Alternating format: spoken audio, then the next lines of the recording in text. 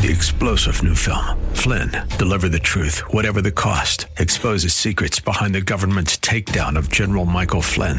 Flynn knew what the intel world had been up to. He ordered the first audit of the use of contractors. This set off alarm bells. He told the truth. He was the most dangerous person for Donald Trump to hire. They had to get rid of Flynn. Flynn, deliver the truth, whatever the cost. Available now. Watch it today. Go to salemnow.com. salemnow.com. The world is a complicated place. You need someone to expose the political fakers, fixers, and takers, and to cut through the mindless chatter and misdirection to help you make sense of it all. That person is Dan Proft. And this is the Dan Proft Show. Welcome to another edition of the Dan Proft Show. Thank you so much for joining us. You can follow us, danproftshow.com.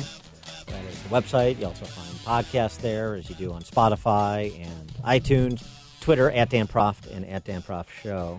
Vice President Pence making it clear last night in his keynote speech, day 3 of the Republican National Convention, that law and order is on the ballot, and what you see being tolerated by big city and not so big city mayors and blue state or swing state Dem socialist governors is not going to be tolerated by a Trump-Pence administration. Last week, Joe Biden didn't say one word about the violence and chaos engulfing cities across this country.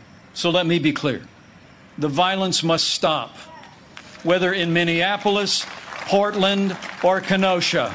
Too many heroes have died defending our freedom to see Americans strike each other down. We will have law and order on the streets of this country for every American of every race and creed and color.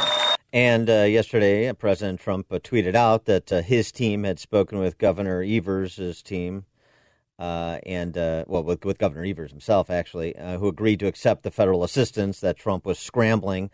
I will be sending federal law enforcement and the National Guard to Kenosha to restore law and order. We will not stand for looting, arson, violence, and lawlessness on American streets. And Evers agreed. Evers, potato. We did learn more information about the police-involved shooting of Jacob Blake, including, as was suspected, based on the reach into the car and the reaction of the police officer, that there was a knife in the car. The police officer who fired the 7 shots was identified as Rustin Shesky. They're on administrative leave pending the outcome of the investigation, as you would expect. So, it gets more complicated. Those nuances are going to be lost on the rioters on the streets of Kenosha and elsewhere. I mean, you saw rioting break out again in Minneapolis. This was in a police-involved shooting. This was a murder suspect who committed suicide in prison. Any reason to try to bait police into confrontations that they can use to demagogue police, to demagogue the Trump administration, to get to the defund police solution that they want for big cities so that they can get to their real target, which is middle-income families around the country, including in Kenosha, including in the suburbs, including in the exurbs. There is nowhere that this cultural assault will spare if it's allowed to continue unabated. For more on Wisconsin, we're pleased to be joined now by Andrew Hitt. He's the chairman of the Republican Party of Wisconsin. Andrew, thanks for joining us. Appreciate it. Thanks for having me on. So let's talk a little bit about Kenosha before we talk about the presidential race more generally. And the party's response, particularly to the governor's response, and by the way, the lieutenant governor's response, both of their initial responses were essentially to say that the police are systemically racist. This was a terrible thing. We're not waiting for evidence, and to call for a special session of the state legislature there to move the police reforms, in quotation marks, that the governor had proposed earlier this year. Yeah, they immediately came out and assumed and, really said that the law enforcement officer did everything wrong. I think what we see out of Evers and Barnes, our lieutenant governor, and the reaction around the country to law and order is just more Trump derangement systems. The president wants law and order, and so they are just going to be the opposite of it, and that's going to lead to chaos. And it's really unfortunate. His statements, Governor Evers' statements, really incited the riots the nights after this incident, and we saw it spiral out of control, and then he goes further and rejects help from President Trump. Yeah, right. We talked to former Milwaukee County Sheriff David Clark, and he was suggesting it should have been more like 1,000 to 1,500, given the size of the group of rioters and the relative size of the number of uniformed officers the Kenosha Police Department had to deploy. But, of course, that didn't happen, and now half the downtown has been gutted, basically, as we understand it. Right. And, I think that if we wouldn't have had the president engage on this, we would have seen last night be worse than the night before.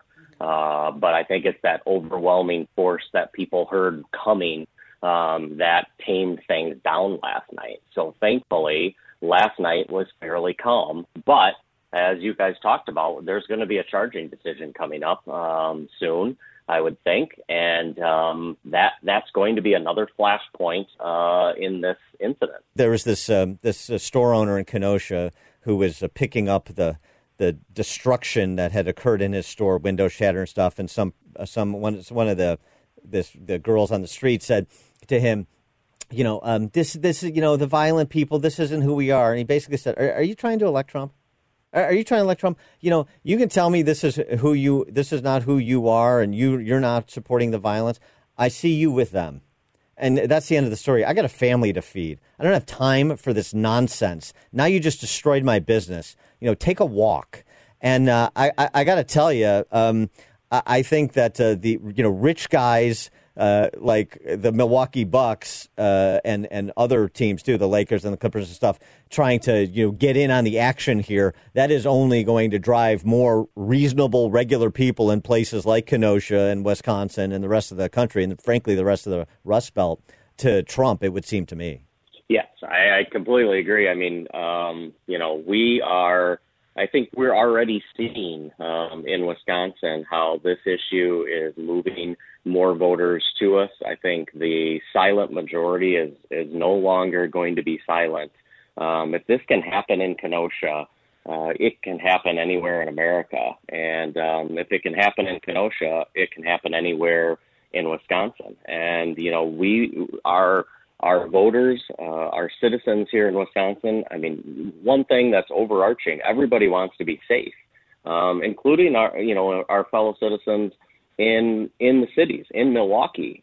They don't want to see the police defunded. They don't want to see their streets fall into further chaos. And when you have only one person standing up, like the president, and saying, we're going to make sure to keep people safe, I think that is a huge electoral advantage that we have in this upcoming election. Talk to us a little bit of nuts and bolts in Wisconsin, since it's perceived to be such a swing state. I think properly perceived to be such a swing state.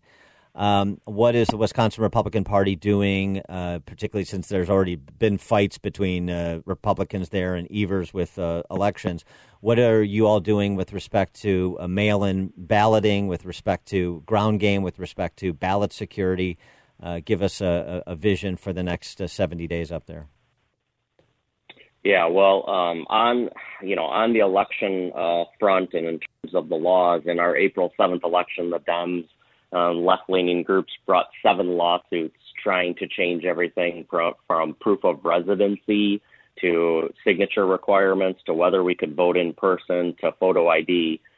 We won all of those lawsuits. We filed 2 lawsuits in the state Supreme Court ourselves to preserve our election laws, and we won all of those as well. So we're very focused on making sure that the laws that are on the books stay on the books are in place, and we don't have changes before this election. In fact, in April, we took a case all the way to the United States Supreme Court and won that case too. So it was an active time period for us, for sure. With regard to absentee ballots, Wisconsin has a long history of absentee ballots and the ability to vote that way. We will continue that. We are absolutely opposed to universal mail balloting, where ballots are sent to people regardless of whether they're expecting them. We can't have that. We don't have the system set up for that. We wouldn't have the system set up for that in the next couple of years. We certainly can't do that now, and we would certainly be very concerned about ballot security and election integrity. So we will be pushing folks who are comfortable and want to vote early, but we're also going to be telling folks, if you're not comfortable with an absentee ballot, you need to vote in person. It is safe to vote in person. We showed in April 7th election that you can safely vote in a pandemic. The CDC, Medical College of Wisconsin did studies, concluded no spike in cases, no spike in death as a result of the election on April 7th. Okay, he is Andrew Hitt. He's the chairman of the Republican Party of Wisconsin. Andrew, thanks so much for joining us. Appreciate it. Great to be on. Thank you.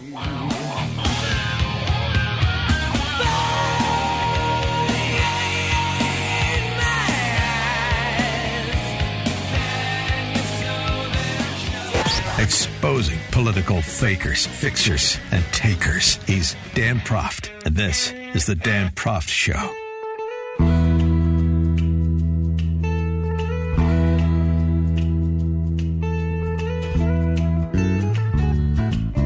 Welcome back to the Dan Proft Show. I want to transition from our conversation with Andrew Hitt to another aspect of the goings-on in Kenosha, and that's what was referenced, the arrest and charges against one Kyle Rittenhouse from the northern part of Illinois, charged with killing two of the rioters, injuring another.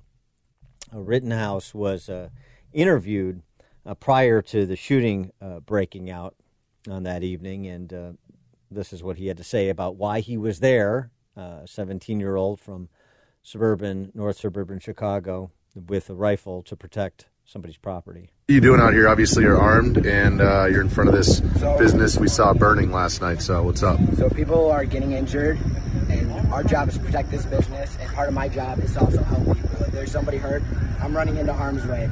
That's why I have my rifle, because I need to protect myself, obviously. But I also have my med kit. Mm-hmm. So it's not clear if he was enlisted to do this or he volunteered to do this, but there is a characterization of him from Ayanna Pressley, Frances Parker Spice. She went to the elite Frances Parker School in Chicago. Privilege. She's one of the Socialist Spice Girls, of course, now Democrat Socialist Congresswoman from Massachusetts. She tweeted out, a 17-year-old white supremacist domestic terrorist drove across state lines armed with an AR-15. He shot and killed two people who had assembled to affirm the value, dignity, and worth of black lives. Fix your damn headlines. Is that what happened? It's not clear that that's the case, shockingly, Ayanna Pressley. Why would they exercise, the Democrat Socialists like Ayanna Pressley, exercise restraint on a matter like this any more than these same defund the police-istas exercise restraint when it comes to something like the police-involved shooting of Jacob Blake in Kenosha? Just a profile on a couple of the two individuals who were killed allegedly by Rittenhouse and the other one injured. One, the 36-year-old who was shot in the head, he was seen chasing Rittenhouse, throwing something at him. He's a registered sex offender for committing a sex crime involving a minor. And I know that would be prejudicial in a court of law, but I still like to characterize these individuals, what we know about them, based on their behavior that night, which we're starting to get some information on, in addition to in response to the characterization that these were somehow 21st century civil rights leaders there to affirm the value of and worth of black lives. In point of fact, this guy, this 36-year-old who was killed, was seen on video trying to be a tough guy. In the moment, he was going around, he's a white guy, going around saying, shoot me, N-word. Once you shoot, go ahead and shoot me, N-word, and beating his chest. The 26-year-old who was shot and killed, he was filmed chasing down Rittenhouse and hitting him when he was on the ground with a skateboard. He has a criminal history that includes charges of battery and repeat domestic abuse. The individual who was injured, shot in the arm, also 26 years old. He's a member of the People's Revolution movement. He was filmed chasing after Rittenhouse with a pistol. He was shot at close range in the upper arm. He has a criminal record that includes being intoxicated and unlawful use of a weapon. And then there's the reporting, and this is New York Times virtual reporters who pieced together from various video streams as much as they could. And listen to this thread just to give you some context before you pass judgment, even though there has been arrest and charges filed. And I'm not rallying the defense of Rittenhouse. A 17-year-old, you have to be 18 to carry a gun in Wisconsin, so he was in violation of law in that way, and a 17-year-old shouldn't be up there in that context anyway. It just was, it was a terrible error in judgment, and then he got himself into something, whether he is the moving party or he was acting in self-defense. It would have been better had he not been there, clearly. Nonetheless, the truth matters in terms of what charges should be brought against Rittenhouse, what the evidence provides. The New York Times Visual Investigations team reviewed hours of live streams to track Rittenhouse's movements during and leading up to the shootings. He was protecting a local vehicle dealership. I think I may have said gas station, but a local vehicle dealership together with several other armed men. He also offers medical assistance to protesters. He's around that area in most of the footage we reviewed. This is the New York Times reporting. About 15 minutes before the first shooting, police drive past Rittenhouse and thank the group he's with. "We appreciate you guys. We really do." They broadcast through the speakers of their armored vehicles. Rittenhouse walks up to the police vehicle with his rifle slung, talks with officers. One tosses a water bottle to the armed men, and they've got video evidence to support the captions I'm reading. Rittenhouse eventually leaves the dealership and is barred by the police from returning about 6 minutes before the first shooting. To better understand what happened next, they synchronized 6 live streams, which revealed there were 2 separate shooting incidents about 1.5 minutes apart involving multiple gunmen. Rittenhouse is first seen, he's being chased into a parking lot. While he is being pursued, an unknown gunman fires the first shot into the air. Rittenhouse turns towards the sound of the gunfire as another pursuer lunges toward him. He then fires 4 times with his rifle and appears to shoot the man in the head. That's the 36-year-old sex offender. The muzzle flash of the first shot by the unknown gunman and the smoke rising from the handgun can be seen in the video capturing the first shooting from a different angle. It's unclear why Rittenhouse was being chased or why he was in the area of this car dealership 4 blocks away from the one he claimed he'd be protecting. We do know there were vehicles in the slot that he was at that were damaged before the first shooting. So maybe he is freelancing a bit and was not enlisted by any property owner or anybody else to be there, but he was looking for action, and that's problematic. But now think about that first shooting in context of what Ayanna Pressley said. Different story based on this reporting. The initial shot and Rittenhouse's 4 subsequent discharges of his rifle are followed by 3 more shots in the parking lot. We don't know who fired them. Rittenhouse seems to make a phone call and then flee the scene. While fleeing the scene, Rittenhouse is again chased by several people. He trips and falls to the ground, fires 4 shots as 3 people rush him. One appears to be hit in the chest, while another, who is carrying a handgun, is hit in the arm. The man who is ostensibly the man who was injured, the People's Revolution Movement guy. And then the one that appears to be shot in the chest, rushing Rittenhouse, falls to the ground, ostensibly the other person who was killed. At the same time, we hear at least 8 gunshots from farther away. Rittenhouse gets up, begins walking north from the scene, and about 8 more gunshots are heard from closer range. It's unclear who fired the other gunshots.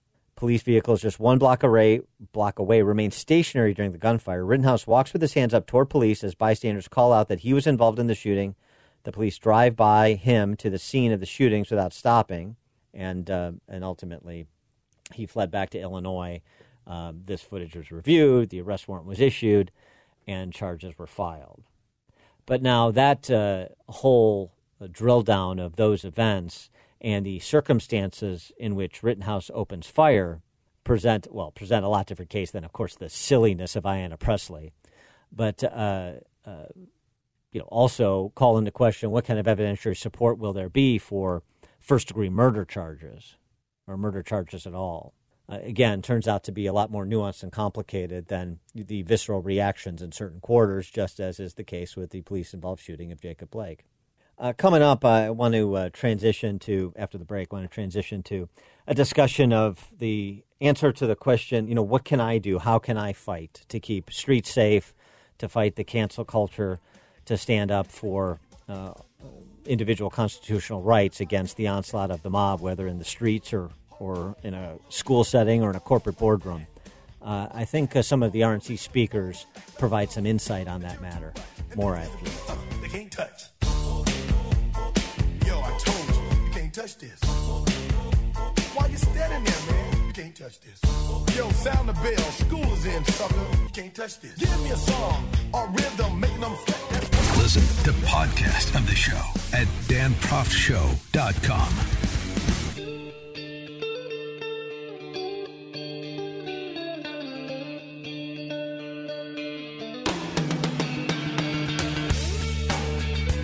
Welcome back to the show, and coming up I'm going to get to Clarence Henderson and Burgess Owens and Jack Brewer, as well as Chen Guangcheng, the Chinese dissident. I want to get to them and answering the question, what can I do to fight? How do I fight? I'm just little old me. I can't do anything. Okay. But before that, one other topic area to cover on the matter of what's happening in Kenosha, Milwaukee.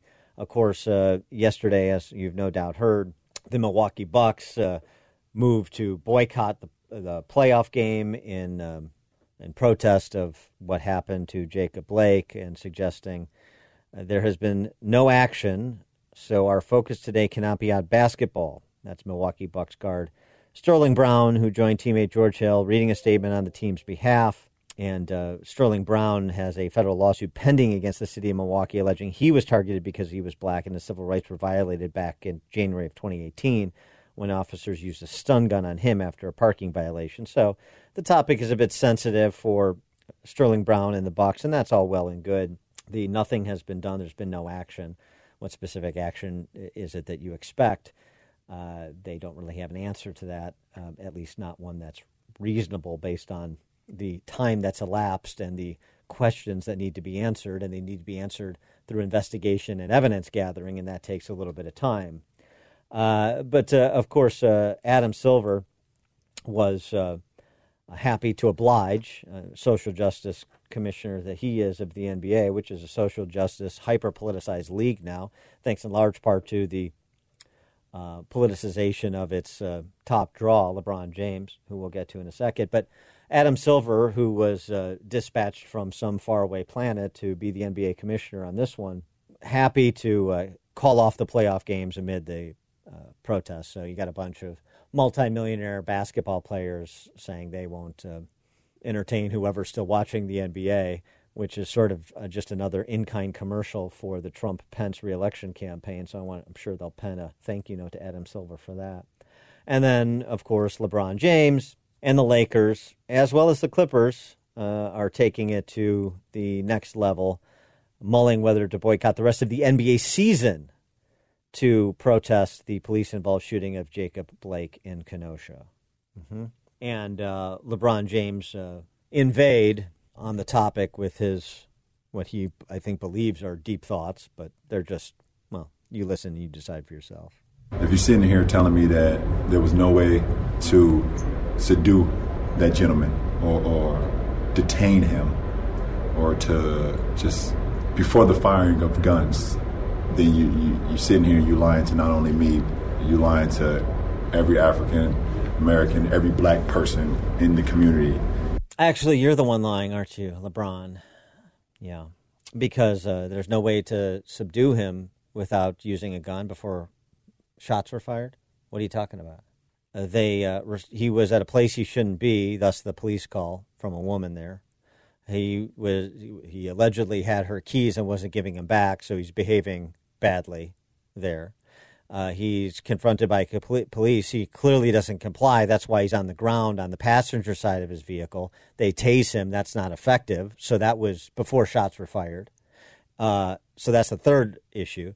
The fourth issue is after they try to get him to the ground and he resists, and then the tasing of him doesn't work. He gets up and continues to resist. That's number 5. That's number 4. Walking around to the front of the car with a police chasing him, a police officer that we now know to be Rustin Chesky, chasing him, pulling at his shirt for compliance, and he doesn't comply. Then he reaches into his car where he apparently told police he had a knife, and there was a knife there, as investigators have found. So that's 5 things, if he didn't do, there would have been no shots fired. I still have more questions that I want answered, including about what responding police officers knew about this individual, if anything. But 5 things he did that any one of them had he not done would not have resulted in shots fired, much more likely than not. But LeBron James is not interested in rationality. He's interested in sentimental barbarism. I know people get tired of hearing me say it, but we are scared as black people in America. Black men, black women, black kids, we are terrified. Jason Whitlock, who's Black American sports writer, Outkick.com, spoken about him before, referenced his work before, doing so again. He responded to LeBron James' statements that you just heard. LeBron James is a bigot. Wow. He writes in response to particularly the comment you just heard, I'm black, I'm not scared, I'm not terrified. Neither is LeBron James, he's lying. He and the political activists controlling him want black people to immerse themselves in fear. Fear is a tool used to control people. If you comply with police instructions, there's virtually no chance of an American citizen being harmed by police. Jason Whitlock has it. It's tricky to rock around, that's right, on time is tricky. How's it, D? Tricky. The more you listen, the more you'll know. This is the Dan Proft Show.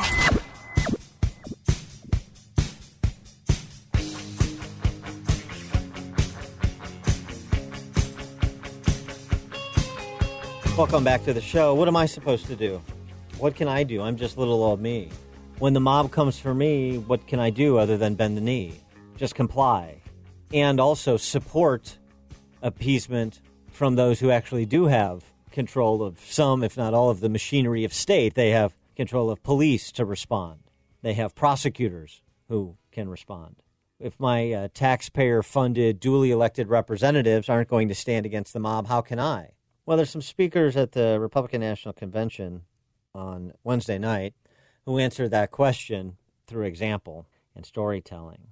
How can you do anything, just yourself, just little old you, against the mob, against people with money and power, against the billionaires, the leftist billionaires, and the leftists in government and other cultural institutions? When the whole system is wired against you, what can you do?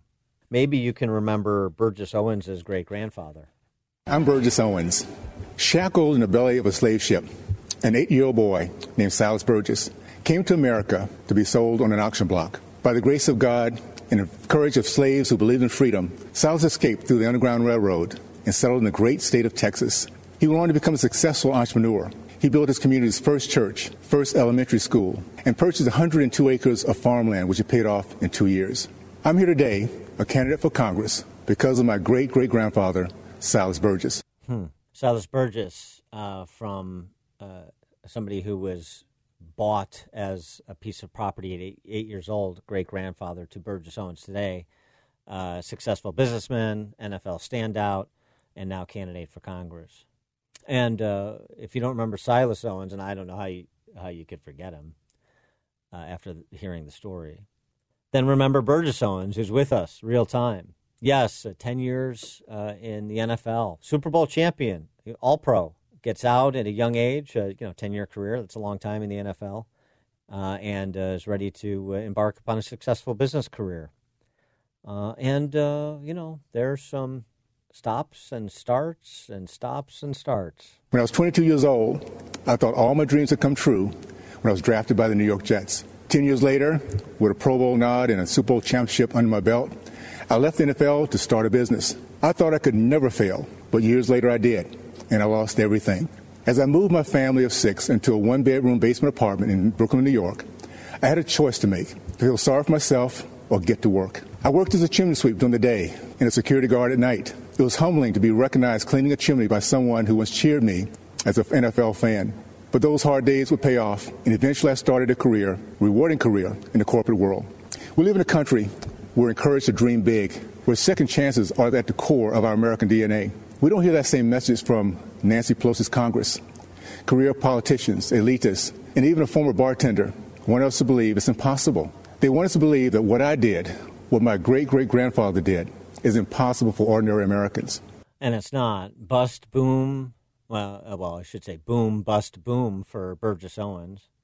And think about what he was thinking about, particularly when he was at the nadir of his professional career after football, and he had a family of 6 to feed. And he had to, humble himself, as you said, chimney sweep, interacting with people who cheer him on the football field, saying, how could Burgess Owens be doing manual labor? And that's what he had to do to get by, support his family. How about Clarence Henderson, civil rights leader from Greensboro, North Carolina? He offered some remarks at the convention on Wednesday evening. He is someone who helped spark the lunch counter sit-in protests against Jim Crow laws in the South during the 60s. What can one person do when the machinery of the state is against you, when the people with power are against you? What did Clarence Henderson do? My friends had been denied service the day before because of the color of their skin. We knew it wasn't right. But when we went back the next day, I didn't know whether I was going to come out in a vertical or prone position, in handcuffs or on a stretcher, or even in a body bag. By sitting down to order a cup of coffee, we challenged injustice. We knew it was necessary, but we didn't know what would happen. We faced down the KKK. We were cursed at and called all kinds of names. They threatened to kill us, and some of us were arrested, but it was worth it. Our actions inspired similar protests throughout the South against racial injustice. And in the end, segregation was abolished, and our country moved a step closer to true equality for all. That's what actual peaceful protest can accomplish. Yeah, exactly. A message about the rioters today, what actual peaceful protests can accomplish when you truly have the moral high ground. When you truly have the moral high ground, and you truly have a righteous cause, as the civil rights leaders like Clarence Henderson had. You think he knew, as a young man at that lunch counter, that it was all going to work out right? That he and his friends would spark others to stage the same sort of sit-ins that would lead to ultimately an eradication of that noxious, racist legal institution, Jim Crow? Think he knew that? No. How could he? Of course not.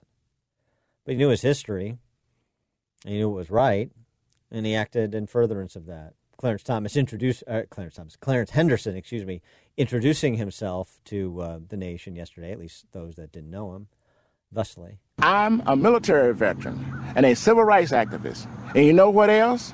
I'm a Republican, and I support Donald Trump. If that sounds strange, you don't know your history. It was the Republican Party that passed the 13th Amendment, abolishing slavery. It was a Republican Party that passed the 14th Amendment, giving black men citizenship. And on President Trump and the difference he sees there versus Joe Biden, you know, this is a guy who's been around for 60 years fighting the fight. Think he knows the difference between cheap talk and action? Joe Biden had the audacity to say, if you don't vote for him, you ain't black.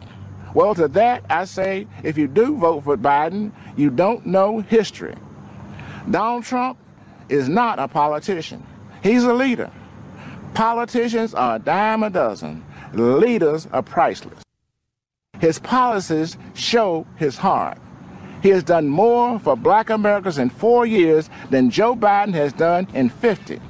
Clarence Henderson on Donald Trump. When we come back, I want to finish off our discussion here by including the remarks of Jack Brewer and also Chinese dissident Chen Guangcheng. More right after this.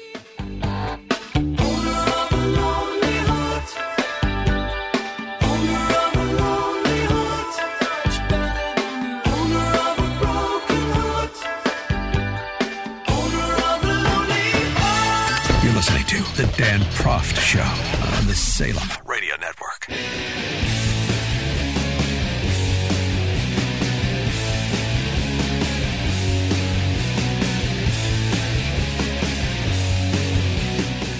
Welcome back.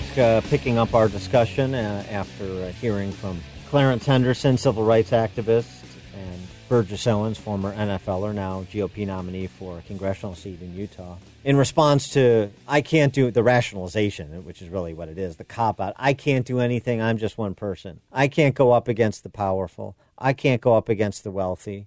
I can't stand for what's right. I just have to bend the knee in the face of the mob. Appeasement is the way. Well, that's not the history of Burgess Owens' family. It's not the history of Clarence Henderson. They were on the side of right and helped affect right from coming to pass, or affected to coming to pass, I should say. Jack Brewer as well, former NFLer, Minnesota Viking. He knows what racism looks like as well, and he's had some personal experience. He can separate the wheat from the chaff. And he also doesn't appreciate when people are treated unfairly because he knows what it feels like to be treated unfairly. I grew up in Grapevine, Texas, a town that my great-grandfather was the first black man to settle as a sharecropper in 1896. My early high school experience included fighting with skinheads and being a witness in an attempted murder trial after my friend shot a skinhead in self-defense. I remember my dad's bravery when he personally stood up against a KKK rally in my town. In my house, my father taught me to back down from no one. I know what racism looks like. I've seen it firsthand. In America, it has no resemblance to President Trump. And I'm fed up with the way he's portrayed in the media, who refuse to acknowledge what he's actually done for the black community. There again, going back to separating the rhetoric from the results, or at least matching it up the same way that Clarence Henderson did, the same way that everyone should. Lastly, Chen Guangcheng, Chinese dissident who was imprisoned by the Chinese communists for daring to question the regime, a lawyer blinded by the persecution he suffered while in prison. It was really a poignant speech because you could see him reading the speech via Braille, and it was a powerful speech at that. My name is Chen Guangcheng. Standing up to tyranny is not easy. When I spoke out against China's one-child policy and other injustices, I was prosecuted, beaten, sent to prison, and put under house arrest by the Chinese Communist Party, the CCP. In April 2012, I escaped and was given shelter in the American Embassy in Beijing. I'm forever grateful to the American people for welcoming me and my family to the United States, where we are now free. So tell me again that you can't do anything? You're going to listen to the stories of people who put everything on the line or had to fight through real oppression, institutional racism, slavery, Jim Crow, imprisonment by communists, Owens, Henderson, Brewer, Guangcheng, and you're going to tell me you can't do anything to hold up your end when it comes to fighting barbarians? Yeah, you can.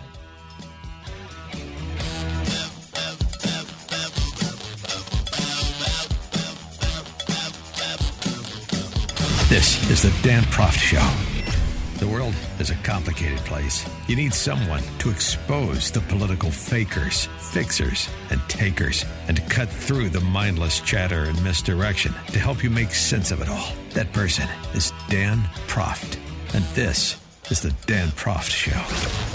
Welcome back to the Dan Proft Show. Follow us at danproftshow.com and at Dan Proft Show on social media. Representative Dan Crenshaw, who served our country honorably and heroically in the armed services, he addressed the Republican National Convention yesterday, and he talked a little bit about heroism, and as one might expect, talked about it humbly in his case, and referenced the heroism of those he served with who saved his life on more than one occasion. We need to remind ourselves what heroism really is. Heroism is self-sacrifice. It's not moralizing and lecturing over others when they disagree. Heroism is grace, not perpetual outrage. Heroism is rebuilding our communities, not destroying them. Heroism is renewing faith in the symbols that unite us, not tearing them down. And heroism is also standing on principle, even if the whole world's against you. And grace, though, I like that word that Crenshaw used, grace, in the face of challenge, even in the face of assault. That is the quality that I think most characterizes how Jack Phillips has conducted himself over the last half dozen years, as he has been under siege by those who would seek to take his business away from him because they disagree with some of the beliefs that he has per his faith tradition. Jack Phillips is the owner of Masterpiece Cake Shop in Colorado. He had an op-ed in New York, in Newsweek, I should say, that we had discussed last week. I'm the Colorado cake artist, and I believe in artistic freedom for all. Taking his case that was initiated, the case against him initiated by the Colorado Civil Rights Commission, all the way to the Supreme Court, and doing so successfully. And he writes about the disparate treatment in American culture today for cake artists like him versus other cake artists, like one April Anderson from Detroit, Michigan. And I thought it would be, rather than just giving my review of his op-ed, it would be great to hear from him directly about his experience over the last 6 years to present, with a look forward on the topic of religious liberty in 2020 America.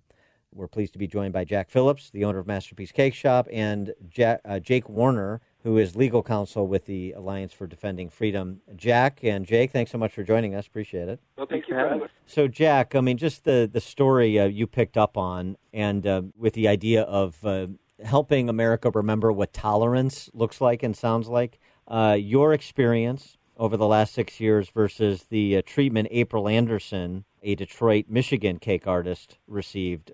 Just tell us that comparative story and why you felt it was so important. I just want to remind you that at Masterpiece Cake Shop, we serve everybody who comes into our shop. We just don't create every cake with every message that people ask us to.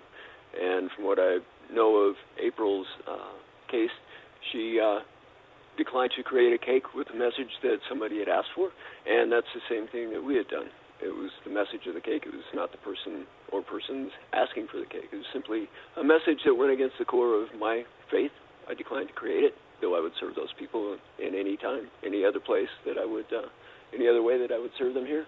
So something like this occurred that led to this case that you had brought against you. And then the treatment you received from the public, the media coverage, your travails through going through the court system all the way up to the Supreme Court, what was that like? Pretty crazy, especially when I hear April is being applauded by the same media who vilified us in every way that they could. I'm hoping that April would serve this person anytime they came in, just like I would, but it's always a message. You can't create every message that people ask you to. Right. I mean, this was a situation where, right, she, as you write in your piece in Newsweek, she identifies as a lesbian. She was asked to make a cake that expressed opposition to same-sex marriage. So she didn't just decline like you did. She actually made a cake that took the opposite position of the message that the alleged customer wanted her to make.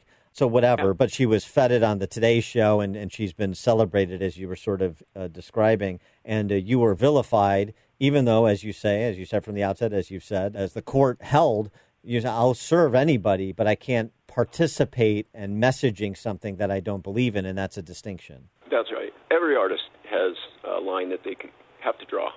I have several cakes that we won't create. I don't create cakes with alcohol in them. I don't create adult cakes, pornographic cakes, cakes that denigrate others. Even I've had requests for cakes that would denigrate people who identify as LGBT, and I can't create that because it's a message. But I welcome and serve everyone who comes in. You know, what's your perspective on tolerance, and specifically tolerance of Christian beliefs in America today, with the treatment you received both by the government as well as by the media, and the treatment that you're watching April Anderson receive? Well, tolerance goes both ways. If they want to be tolerated, then they have to tolerate other viewpoints in the marketplace that stand against theirs. As long as you respect the people who are against those who have different viewpoints. That used to be a relatively uncontroversial statement in this country. Now it's positively a revolutionary one. I know the Alliance for Defending Freedom rallied to your defense. What about the reaction? And I know the reaction you got was vitriol from certain quarters. Was there reaction from any quarter that was encouraging to you? People say, you know what, Jack, I disagree with you. I'm not a Christian, but I do agree with you about tolerance, and I do agree that you shouldn't be forced to do something, to message something you don't want to message, to create art you don't want to create. Oh, yeah, we had encouragement from some fairly unexpected sources. quite a few people who identify as gay or atheist or agnostic came to our defense and said, even though I disagree with your message, I believe that the Constitution, protects your right to, say that, live the way that you want to. The Constitution guarantees the right to freely exercise our religion, not just have one, but to exercise it. So we had a lot of encouragement and support from people like that. I note from your piece you talk about a local attorney who has called your shop a couple of times to request cakes he knows you can't make effectively because one is more ridiculous than the other, and this just speaks to this larger culture where you have people spending their free time trying to jackpot their fellow citizen, and I just wonder how you view that sort of devolution of our culture to that place where, and by the way, the same thing with April Anderson in Michigan, the idea that somebody would try to catch her up so that they can trap her and put her out of business or cause her litigation, just the attitude that leads to that sort of behavior. Yeah, I think that attitude is wrong. We should respect our fellow citizens, and you certainly have the opportunity and the right to decline to create something artistic, in my case, that goes against the core beliefs that you held. But we have to be able to engage with other people and have conversations and protect this Constitution and these rights that we have. Have you spoken to April Anderson, by the way? Just out of curiosity. I have not. It would be an interesting conversation to see if she comes down on your side the way that you've come down on her side, Yeah, well, her side, is to decline to create a message, I hope, and still serve the person who asked for that message any other way that she would normally serve anybody else who came to her shop. And just updating where you are, and just in terms of these battles with various government, various iterations of government. After you were successful at the Supreme Court, a 7-2 decision, it was somewhat narrowly tailored, but a 7-2 decision nonetheless, so sort of across the ideological spectrum on the court. You still haven't ceased having to fend off legal challenges, right? That's right. We're actually in our third lawsuit. You mentioned an attorney here in Colorado who had asked for different cakes that this person knew that we couldn't create, and filed a complaint with the Colorado Civil Rights Commission about one of them, and that commission eventually dropped that case. And then within 90 days, that person could have appealed that decision to dismiss the case, but decided instead to pursue me personally in a civil lawsuit. So this person we're still in court with this person. Does all of this consternation that's now 6 years plus in enduring, does it make you question your faith at all? Does it make you say, you know what, I'm just gonna make the cake and be done with this already? This is I just can't go on like this. I can't operate my business like this. Do you ever have moments of shakiness? No. My faith has gotten even stronger than it was before, because I've seen God work in so many different ways for us, and I know that He's provided all that we need to stay in business, and especially providing ADF and to help defend us. And you can't get better counsel than them. Well, it's an inspired story. I'm sure there's a lot of people who wish you were not having to be such an inspiration to others, but. And perhaps that's obviously part of God's plan for you. Jack Phillips, the owner of Masterpiece Cake Shop, the Colorado cake artist who believes in artistic freedom for all, with his attorney, Jake Warner, legal counsel with the Alliance for Defending Freedom. Gentlemen, thanks so much for joining us. Jack, pleasure to speak with you. Well, thanks for having us again. Good luck. Appreciate it. Thanks. Thanks for having us. Take care. Let me go on, like I blister in the sun. Let me go on. Big hands, I know you're the one. Exposing political fakers, fixers, and takers. He's Dan Proft, and this is the Dan Proft Show.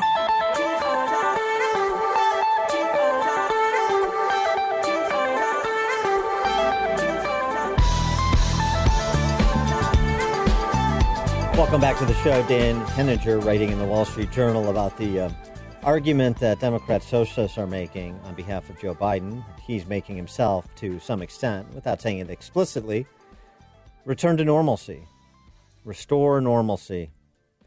Henninger writes, normalcy. Joe Biden is running an election year when liberals are fleeing New York City, Los Angeles, San Francisco, Chicago, and other cities overwhelmed with protests, homelessness, and spreading disorder. For nearly all families, one of life's basics, educating their children, is in flux. With public school teachers and their unions refusing to go back to work under nearly any pandemic conditions, parents are spending evenings discussing immediate educational alternatives for their kids. The annual fall ritual of going away to college is also in disarray. While the case against Mr. Trump is that people can't take more disruption, the Democratic agenda itself has grown so disruptive that the idea of a Biden return to normalcy is nonsense. And that's not where the nonsense begins and ends. For more on that topic, we're pleased to be joined by Zaid Jilani. He is Greater Good's Bridging Differences writing fellow. And Zaid, thanks for joining us again. Appreciate it. Yeah, good to be here. You've been very active on Twitter lately, making some salient observations, including one about the situation in Kenosha, hearkening back to other such situations where police abdicated, the Chaz/CHOP autonomous zone in Seattle, outside the Wendy's in Atlanta, and now in Kenosha. When police vacate and you tell people, as happened in Seattle, or whether you tell them formally as the police chief did in a missive in Seattle, former police chief now, or you tell them through your conduct that they have to protect themselves, then you're going to get street justice. Yeah, unfortunately, I think that's exactly what we're seeing. It's pretty obvious that if you have a situation where you have armed people who are having some kind of dispute between each other, something bad is going to happen at some point. Just watching videos from Kenosha prior to the most recent shooting, you could tell that there were people with guns yelling at each other, and there weren't police anywhere around, there weren't National Guard anywhere around. And that remind me of a few other situations over the past few months where they weren't present. They either explicitly said they weren't going to, or they were avoiding the area. And it's only a matter of time if you have people who are politically charged, who know the area is lawless, who are just going to try to sell their beef with anything else. I mean, on Monday, there was an elderly man who was he had his jaw broken by rioters, right? Because he was just defending his business, and I think with a fire extinguisher or something, right? Yeah. It shouldn't be up to an individual person like that to defend their business, right? Like, police should be doing that for people. But I think the dynamic is different here than normal types of disorder or protest, because the police themselves are the target, right? Like, the police are the target of the protest. So I think there's probably a sense among some of these, like, Democratic mayors or among the police chiefs that, hey, if the police are the target, it's best to try to keep them away from the riot or the protesting if we can, because that'll make things worse. But to me, someone getting shot and killed is the worst, one of the worst possible outcomes. And it may be, even if, it upsets some of the people that happen to be out there, it doesn't seem like there's any substitute for having police on the scene, because having vigilantes and rioters fighting with each other, shooting at each other, as has happened multiple times now in multiple places, it's not tenable, right? Like, they can't keep order. They're not trained to keep order. They're not police officers. Yeah, and it's also gives, as if it was needed, gives folly to the notion of unarmed social workers replacing police officers. Unarmed social workers reasoning with people on the streets of Kenosha would have worked out so much better. Some apparently believe. I don't know exactly how. They're lucky that gentleman that was using a fire extinguisher to just try and ward people off of what was actually, I believe, a philanthropic organization. They're lucky he was just using a fire extinguisher and not a semi-automatic rifle, because that's where this can go. I mean, you see it on the streets of Portland where they're sort of doing medieval times like role-playing games for now. But all it takes is for one person to get seriously injured or killed to be a spark where you really do have a significant loss of life in the streets. You could have a real massacre on your hands. And the idea, as has been practiced by so many mayors that you were referencing, is, oh, well, if statues are the target, we'll just take down the statues. If police are the target, we'll just remove the police. That's called appeasement, and it turns out to be provocative to those who think they can get their way through violence. Yeah, I mean, here's the issue. I mean, America is a country with more guns than people, right? We're not talking about, like, United Kingdom or Germany or something. It's very easy to get a gun here. The people who are coming to these events are armed. That in all three cases we mentioned, Seattle, Atlanta, and in Kenosha, both sides had guns.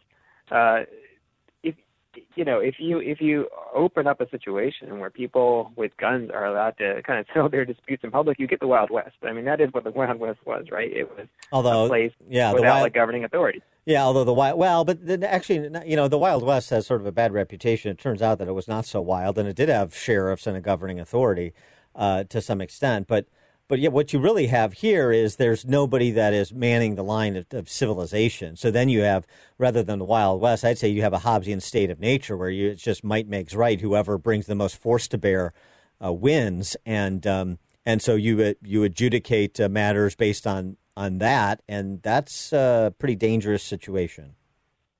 And look, we're in a democratic context here, right? Like, every single police department in the country is controlled by either like a municipality, a state, or the federal government.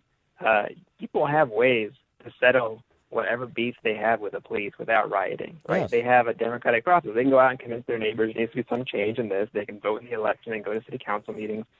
But unfortunately, some people, they just kind of enjoy this too. Like, they literally enjoy the violence. They get a kind of a thrill from it. And that's not the kind of thing that a place can just kind of let loose, because then it leads to these kind of outcomes. I think that, something that's very, very important is there was a poll by Gallup just came out. It was testing how people felt about different types of demonstrations. Most people were pretty sympathetic to nonviolent demonstration, but I think something like only 8% of Americans said that looting or rioting was justified, or arson was justified. And, 8% is not the group of people you need to be appeasing, right? Like, if there's 8% of people in America all started to believe in some crime, like they all started to believe murder was okay. You can't, it's not a matter of listening to the people by allowing rioting, because most people don't like it. Most people don't support it or endorse it. You also, if police were to just arrest people, most people would support that. So. No, there's no question. And you also make the point of who's conducting some of the violence. This can't be repeated enough. You tweeted out about, in response to the argument that's being advanced by some, including Nicole Hannah-Jones of the 1619 Project, that, most of this is just property, and doing damage to property is not violence, and taking other people's property is just a symbolic taking. Yeah, I mean, look, there was a friend of mine, Michael Tracy. He went around different places that had riots in America and reporting. I mean, in Minneapolis, it was primarily like new immigrants to the United States, people who came from Somalia, people who came from the Middle East, set up a business. Everything they had was in the business. Now it's gone, right? Like, it's not, that property is how they put food on the table. That property is health care. That property is how they have a roof over their heads, right? I don't think Nicole Hannah-Jones or anyone else would want to give away their roof over their head or all the money they earn, right? That's a serious thing, and it's just natural that we have a situation try to defend their property, right? Someone should say, you can't take all this from me, right? And that's when the violence comes, right? People get hurt. He is Zed Jelani, Greater Goods, Bridging Differences writing fellow. Zed, thanks for joining us again. Appreciate it. Great, thanks.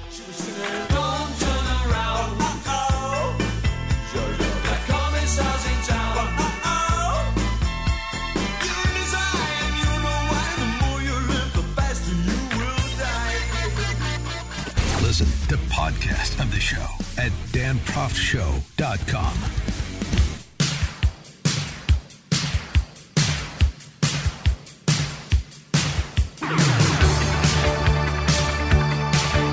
Welcome back to the Dan Proft Show.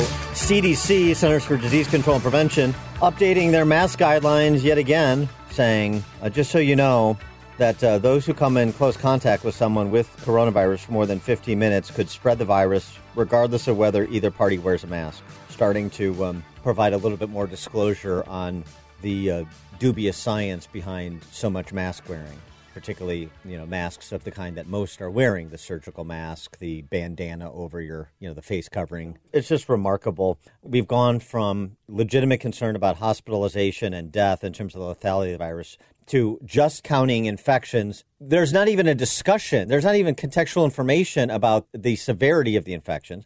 We're done with that. We don't want to talk about therapeutics that have shown some promise, actually in real-world practice, including hydroxychloroquine, but not limited to that, because we're all obsessed about masks as some sort of panacea. It's so ridiculous. If you just say, listen to the scientists and follow the science and the data, then you're absolved from having to answer any of these nuanced questions or discern disagreements among equally credentialed scientists, for that matter. For more on all this, we're pleased to be joined by a credentialed medical doctor, scientist, Dr. Harvey Risch. He is professor of epidemiology in the Department of Epidemiology and Public Health at Yale School of Public Health and Yale School of Medicine. Dr. Risch, thanks for joining us. Appreciate it. Nice to be with you. Why don't we start with something where you've had to field some criticism. Your support for hydroxychloroquine combined with azithromycin as a effective therapeutic early stages of infection, as many emergency room doctors that we've spoken with have said the same. Yes, I think this is a clear picture. There's a lot of debate, as you put it, and uncertainty in various aspects dealing with this infection. But one thing that has become abundantly clear is that when you look at high-risk patients who need to be treated, these are people who are over age 60, or they have obesity or diabetes, heart disease, high blood pressure, maybe they've suffered and survived cancer in the past. These people are the ones who are likely to go on after 7 to 8 days of the infection with more severe pneumonia. When you look at those people, so we're talking now about high-risk people who are started in the first 4 or 5 days of their infection, treated with hydroxychloroquine, and even better with zinc and with azithromycin or doxycycline, those are the ones who do extremely well on the treatment. The treatment reduces the risk of hospitalization at least by half, if not by 60 or 70%, and maybe even more if all three drugs are used. So that's a clear picture. There are no studies that show that very specific combination of circumstances, being at high risk, starting treatment early, that works. The dean of the Yale School of Public Health, Dr. Stan Vermund, was asked about your advocacy for the use of hydroxychloroquine as so you just so described in your scholarship on the topic. And he said, quote, "My role as dean is not to suppress the work of the faculty, but rather to support the academic freedom of our faculty, whether it is in the mainstream of thinking or as contrarian. Yale-affiliated physicians used HCQ early in the response to COVID-19, but it is only rarely used at present due to evidence that it is ineffective and potentially risky." There's additional criticism that the studies that you cite in support of your position did not include any randomized controlled trials. And so the combination of that criticism plus the dean of your public health school sort of gingerly walking around your position, how do you react? So here again is part of the misinformation campaign. I'm not accusing my dean of misinformation, but I'm accusing the others who purvey this information as if it applies to the circumstances I just described. Mm-hmm. So I just told you that this is an outpatient medication used in high-risk patients. The Yale School of Medicine used this in hospital patients. There's no surprise that when you use it in late-stage people who are doing very poorly with florid pneumonia, that it doesn't work. And that's why they stopped using it. One cannot extrapolate that to healthy outpatients used in the first 4 or 5 days of illness. The randomized controlled trials have all been done in low-risk patients. All of the studies so far have looked at healthcare workers who are almost entirely under age 60, healthy, no other chronic conditions, and you see this because in their placebo or control groups, with the ones who did not get the medication, they have very low rates of hospitalization. It's difficult to do better than perfect when you're doing perfect without treatment, and so the problem is they were studies of the wrong people. The one exception to this was a study in Spain, which happened to have inadvertently included almost 300 people in nursing homes. And in that study, which looked at people who were exposed to others who were infected and whether the people who were exposed got the illness, that randomized controlled trial showed that the nursing home patients who got hydroxychloroquine had half the risk of having this bad outcome compared to the ones who didn't. When we come back with Yale Medical School's Dr. Harvey Risch, I want to get your perspective on why you think some of your colleagues have such a visceral opposition to your views on hydroxychloroquine, and what long-term effects you think the politicization of medicine will have on the reputation of public health professionals like yourself. More with Dr. Harvey Risch right after this. It's just me, myself, and I. It's just me, myself, and I. It's just me, myself. The more you listen, the more you'll know. This is the Dan Proft Show.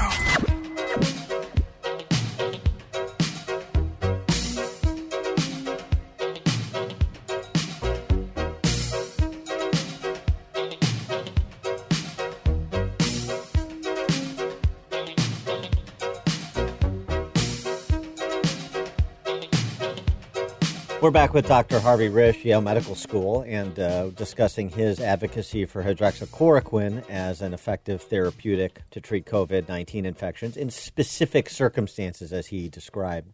And, Doctor, I wonder how you explain some of your colleagues coming out so vociferously against your views that seem to be, eminently reasonable and very specific position that you've taken. There was a letter from some of your colleagues published in response to your advocacy, and it didn't really address the specific position you just described. It just sort of acknowledged your renown in cancer, in epidemiology surrounding cancer, but said, but we oppose what he's saying about HCQ, like it's a political debate rather than a scientific one. What is going on there? Well, you hit the nail on the head. There was no scientific discussion in what they wrote. And I would also point out that they said, I'm not an infectious disease epidemiologist. That, in fact, is incorrect. As much as I've done the majority of my work in cancer, my PhD was in modeling of infectious epidemics.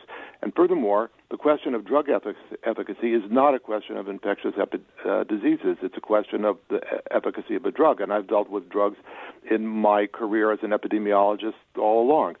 So they misrepresent what the issues are, even in criticizing me and my expertise.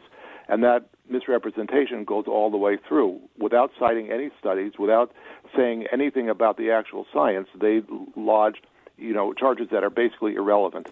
They're what we call ad hominem attacks, attacking me and not attacking the science. Yeah, no, I think that's an accurate depiction of what happened. And so I wonder how concerned you are about the professional reputation of your discipline, of your medical discipline coming out of COVID-19, whenever that happens, with all of these arguments and so much of this descending into politics and politics polluting science like it pollutes everything else. I wonder what you think the future of epidemiology is going to look like and how seriously a wide swath of the public is going to take the pronouncements of public health professionals. I think you're absolutely right. I think there's a problem. I think we're tarnished. I think the lack of objectivity, the lack of careful examination of the science is a big problem, and that whether it's political or economic, money-based, you have to address who's saying it, why they're saying it, and it's really not objective, and I think it's tarnished not only epidemiologists, it's tarnished the medical world very much as well, with all the malfeasance, the retracted studies, the things that are misrepresented, the conclusions, the randomized controlled trials that came out of the University of Minnesota, where Dr. Boulware has substantial conflicts of interest with companies making other competing medications that he did not divulge in 4 papers that he put out this year. I think that there is a big problem with competing narratives that are not scientific, and this is causing a lot of distrust. Mm-hmm. And by the way, your support in the way that you've just described it for the use of hydroxychloroquine, which comports with, as I said before, discussions with real-world ER doctors that are really using the treatment you described in those circumstances effectively. I just love how we're supposed to ignore what's actually happening in the real world with practitioners. But you're not saying this to the exclusion of other therapeutics that have shown some promise too, remdesivir, dexamethasone, but those are just used in different circumstances generally. Everything has its place and the value of its efficacy, and I think, you have to separate each thing and see how well it works. One of the things that isn't well known is that in critical care medicine, this is in hospitalized, very ill patients, randomized controlled trials are rarely used.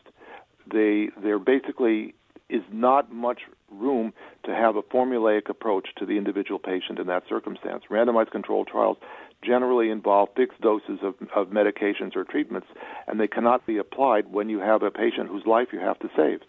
So they're rarely used as a standard of evidence. One has to summarize an entire body of knowledge, and in fact, this case has been made by multiple people. Dr. Tom Frieden, who was head of the CDC, published an article in the New England Journal in 2017 where he basically said randomized controlled trials in the real world can have substantial flaws that make them not a gold standard necessarily, and because of that, one has to entertain all of the evidence, all of the scientific evidence, and not hide behind a ritual fetish about randomized trials. And a very interesting essay was published in the online magazine Tablet by Norman Doidge, who's a psychiatrist at the University of Toronto, talking about the formulaic or ritual perception of randomized controlled trials as the only form of evidence.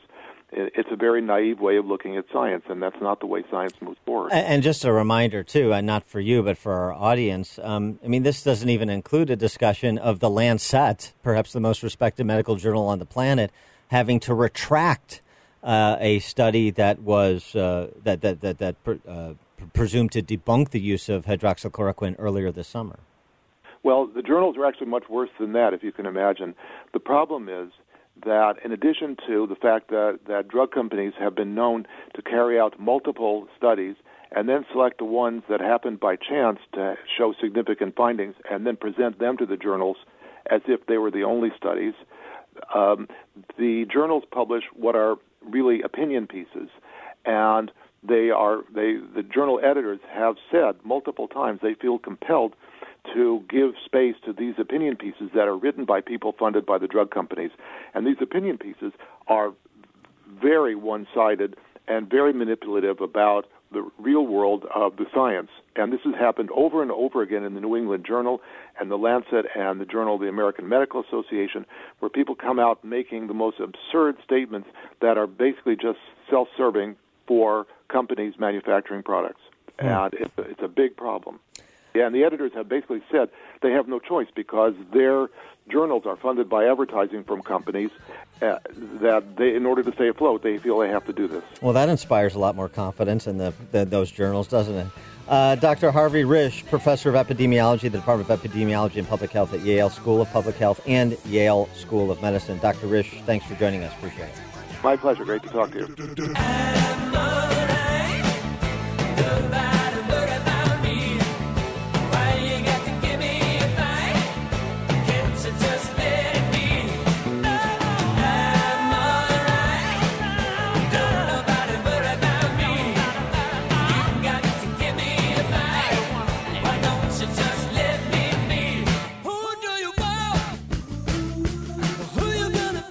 You're listening to The Dan Proft Show on the Salem Radio Network.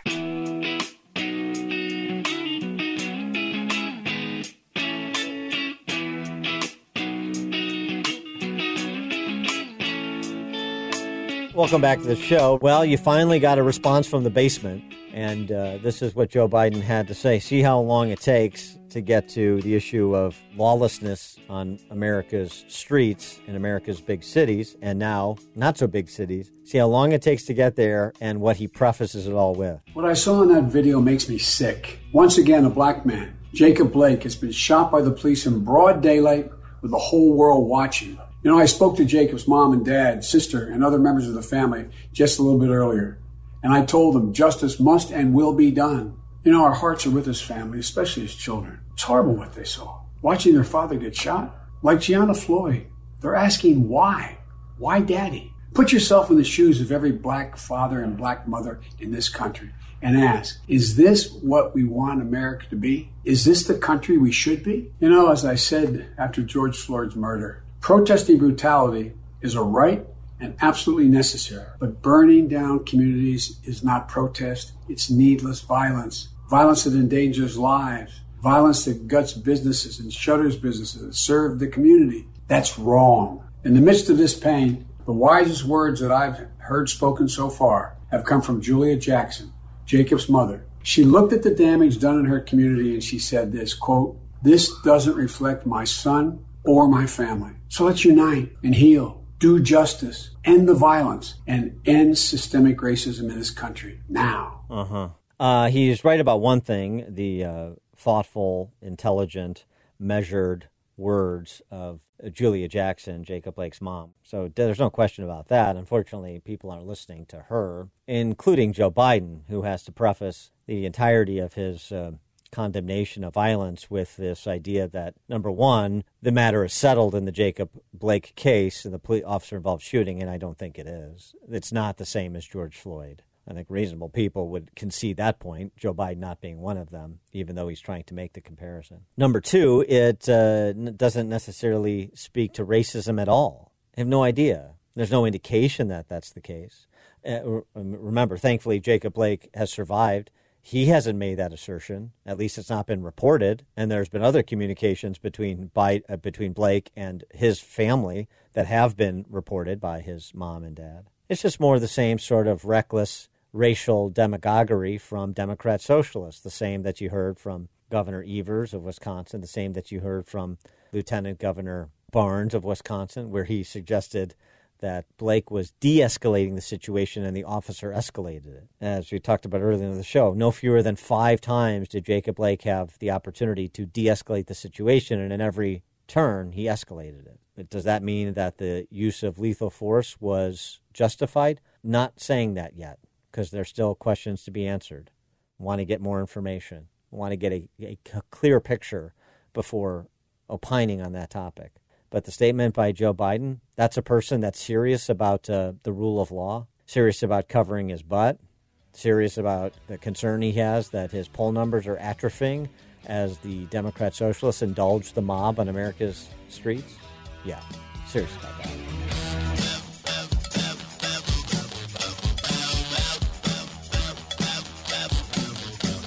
This is the Dan Proft Show. The world is a complicated place. You need someone to expose the political fakers, fixers, and takers, and to cut through the mindless chatter and misdirection to help you make sense of it all. That person is Dan Proft, and this is the Dan Proft Show. Welcome to another edition of the Dan Proft Show. Thank you so much for joining us. You can follow us, danproftshow.com. That is the website. You also find podcasts there, as you do on Spotify and iTunes. Twitter, @DanProft and @DanProftShow. Lives versus lives.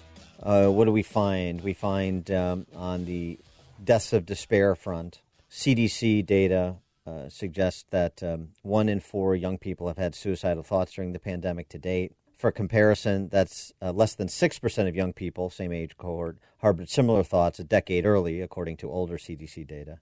So, 1 in 4 is not usual. More than 40% of respondents said the crisis had prompted mental health or behavioral problems. The overdoses nationally, NPR reports that overdoses nationally have spiked about 18%. To give you an order of magnitude, in 2018, more than 67,000 Americans died from drug overdoses. So an 18% increase, well, that's another, 12,000 dead if you go off the 67,000 number.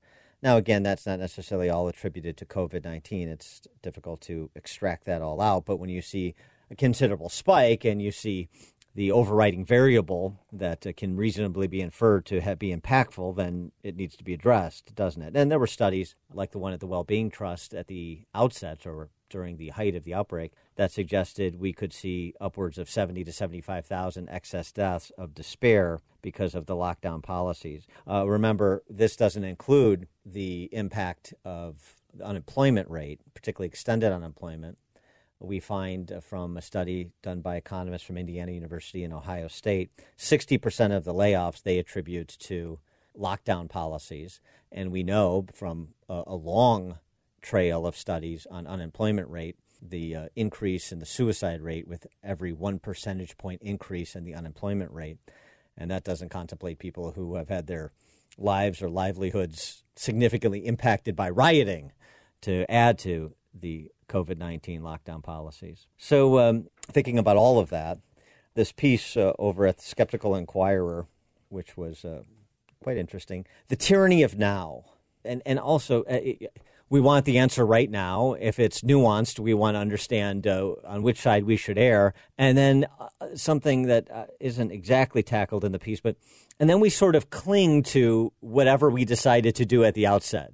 Even while the so-called experts who we've ceded so much of our lives to are moving all over the place on therapeutics, on vaccine timelines, on mask usage, and mask usage within different cohorts as well as across the board, on what can and can't open, about who decides what can and can't open, about what the thresholds are for closing once you've opened something.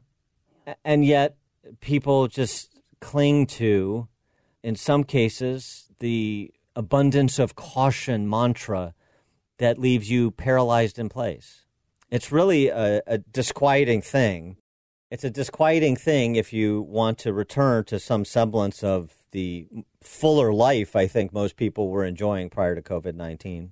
For more on this, we're pleased to be joined by Stuart Weiss. He is the author of the piece I was referencing. He's a psychologist. He's also the author of Believing in Magic, The Psychology of Superstition, and Going Broke, Why America Can't Hold On to Their Money. Well, in part because I think government's got their hands on it. Maybe that's part of the answer. Stuart Weiss, thanks for joining us. Appreciate it. Glad to be here.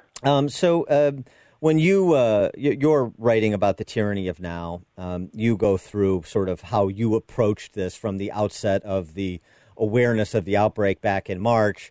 And so, sort of give us your personal journey to, inform your perspective as we stand here today at the end of August and how it evolved over those intervening 6 months.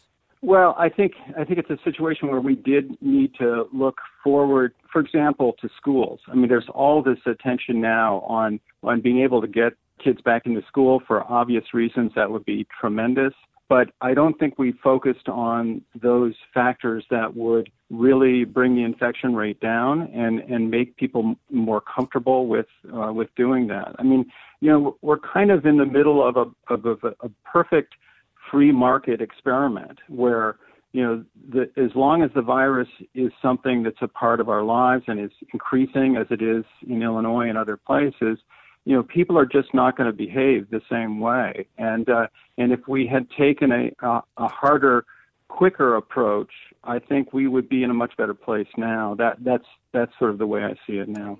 It just seems to me that what you have right now is sort of the, you call it the tyranny of now. That's part of it. It's the tyranny of experts and the cession, the ceding of one's autonomy to experts that are in many cases in disagreement with one another, and in other cases are just as involved in the search for answers and just as lost in that search as laymen are in the body politic. Yeah, I agree that it's a confusing message. I obviously put more faith in experts than perhaps you do, but it's true that COVID is all new, and science is an iterative process. We don't make it doesn't work the first time. That's the word experiment, means that you have to try and see if it's going to work. And so I think that we are in a situation where we're all learning how to do this, and there is no clear path. I do think that it's unfortunate that it's been so politicized. I mean, I heard your earlier guest make the analogy to a hurricane. It is that. No one politicizes a hurricane. It's a hurricane. And this is a plague, and I think that we are weakened by the fact that we are so divided over this issue and can't come together. And you mentioned Sweden. Sweden is an extremely unified country. They tend to trust their government. They had 93% compliance with the health guidelines in Sweden. We're not getting that here. Yes, yes, but that I'm familiar with that study. But it's difficult to extract the psychological effect that the government instituting lockdowns has on people's behavior to then say if it's serious enough for the government to lock down bars and restaurants and basically be outside, then that's going to inform how I behave regardless of what they say next. Because now you've got me scared. Sure. Maybe we could start with do a reset. How about any politician, I don't care their party, who says, listen to the science and follow the data, is imprisoned for life. How about that? As just a way to say you can't get away with refrigerator magnet pronouncements like that. We have to talk about the specifics, and we have to acknowledge mistakes that were made. Well, by the way, maybe one of the reasons the Swedes trust their government a little bit more is because the Swedes came out and said, you know what, we could have done a better job with nursing homes. Too many people died in our nursing homes because we didn't take the precautionary measures that we should have. Acknowledging wrongdoing. We can't get Andrew Cuomo to acknowledge that his sending infected patients back into New York, as other governors did as well, 6,000 is one estimate. He won't allow for any auditing to be done because he doesn't want, this to be political, for goodness sakes. That's what breeds mistrust in government and mistrust from the experts that are providing cover for the politicians who return the favor. I agree completely. I mean, I think that there have been a lot of places where mistakes have been made and not owned up to. And that is part of the process. I mean, that's why, for example, there are retractions from journals, and there are differing opinions. It's as I say, it's an iterative process. You have to do the work and figure out what the truth is. And I totally agree with you. I think that politicians should be honest about mistakes they make, as well as scientists. And I'm sure that is part of the reason why the Swedes trust their government more. And the expectation game too. You discuss this in your piece, and I appreciate that. And this is again across the board. That I don't want mindless happy talk, and I don't want apocalyptic nonsense either. And you write, one of the most frustrating aspects of the fight against SARS-CoV-2 has been the imposition of substantial changes in our lives, only to have to wait for weeks to see any benefit of our sacrifices. If you control expectations and look, I'm not an omniscient being, and neither are these people. We know something. We've studied this a lot. We've got some ideas that are rooted in sound thinking and the science as we understand it at present. And here's what we're going to do. Here's our hope. And you're going to have to come along the way. And then 4 weeks from now, we're going to stop, look, and listen. Understand if it's effective, and if it's not effective, we're going to make a course correction. And if it is, that we're going to see where we're at and see if we need to continue on the course we're on. If you had three-dimensional human beings speak to people like adults, maybe we would do a better job, generally speaking. Totally agree. That's more honesty, more forthright presentation of what we do and don't know, I think can only breed trust and cooperation from people who are being asked to sacrifice so much. He is Stuart Weiss. He's a psychologist, author of Believing in Magic, the Psychology of Superstition, and Going Broke, Why Americans Can't Hold On to Their Money. Stuart Weiss, thanks so much for joining us. Appreciate it. Thanks for having me, Dan. I don't care what you say anymore. This is my life.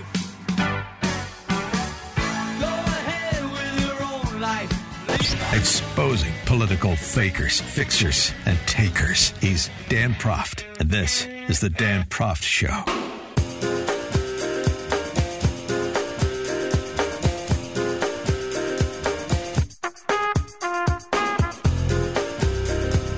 Welcome back to the show. Moving from our conversation with psychologist Stuart Weiss about the moral panics surrounding COVID-19, and also the just curious case of watching pro-abortion Democrat socialists tell us about what they would do, move heaven and earth just to save one life, anything under the sun to save one life.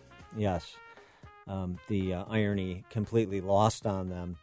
But it's not lost on a number of the Republican National Convention speakers. Again, on Wednesday evening, we got a good pep talk, good halftime speech from former Notre Dame football coach Lou Holtz, who talked about how he makes decisions in life based on three criteria: his assessment of a person's trustworthiness, their commitment, and their love of their fellow man, their other human beings.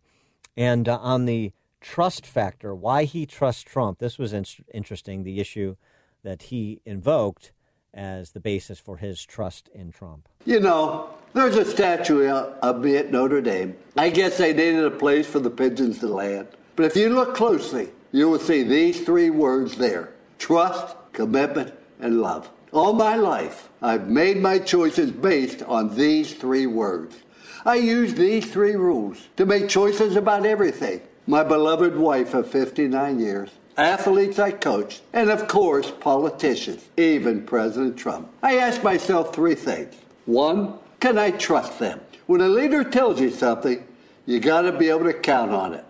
That's President Trump. He says what he means what he says, and he's done what he said he would do at every single turn. One of the important reasons he has my trust is because nobody has been a stronger advocate for the unborn than President Trump. Interesting. That's top of mind for Lou Holtz.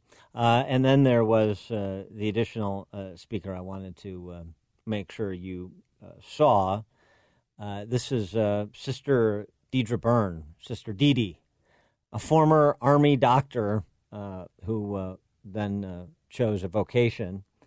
And she had this to say on the same topic of standing for life from conception to natural death, but with particular emphasis on the unborn. It's no coincidence that Jesus stood up for what was just and was ultimately crucified because what he said wasn't politically correct or fashionable. As followers of Christ, we are called to stand up for life against the politically correct or fashionable of today. We must fight against a legislative agenda that supports and even celebrates destroying life in the womb. Keep in mind the laws we create define how we see our humanity. And we must ask ourselves, what are we saying when we go into a womb and snuff out an innocent, powerless, voiceless life? As a physician, I can say without hesitation, life begins at conception. While what I have to say may be difficult for some to hear, I am saying it because I'm not just pro-life, I'm pro-eternal life, and I want all of us to end up in heaven together someday. I love that. I'm not just pro-life, I'm pro-eternal life. That's a great line. For more on this, we're pleased to be joined by Abby Johnson, Planned Parenthood Director turned pro-life advocate. You heard her Tuesday night at the Republican National Convention. Founder of And Then There Were None Ministry, helping other people get out of Planned Parenthood and into a more productive pursuit in life. Author of Unplanned, which was optioned into a movie, as you know. If you haven't seen it, see it on the streaming services. And host of the new podcast, Politely Rude, which debuted this week, yesterday, I believe. Hosted on Edify, a new podcast app that brings almost every Christian podcast in existence together in a one-stop shop for people's listening enjoyment. That's Edify and Abby's podcast, Politely Rude. Abby, thanks for joining us again. Appreciate it. Yeah, of course. Thanks for having me. Sister Dee Dee went on to say that President Trump is the most pro-life president in American history. And you said something similar about Trump, and it's just sort of a remarkable statement considering what everyone knows about President Trump's life. I say this all the time. I sort of view him like Batman when it comes to the issue of the sanctity of human life. He's maybe not the hero you wanted, but he's the hero you needed.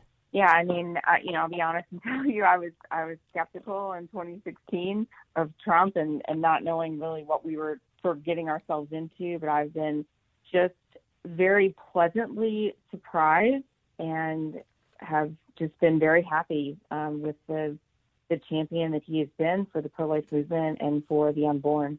When you think about 2020, other than him proving up on the issue, so you have a lot more confidence than you perhaps did in 2016, is your calculus the same? This is somebody who is going to make probably, most likely just playing the odds, 2 to 4 Supreme Court nominations in addition to more nominations for federal judgeships, and you think about the presidential race through that prism of the courts, or is it bigger than that?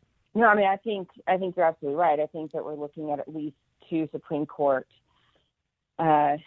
replacements, probably 2 liberal Supreme Court placements over the next 4 years.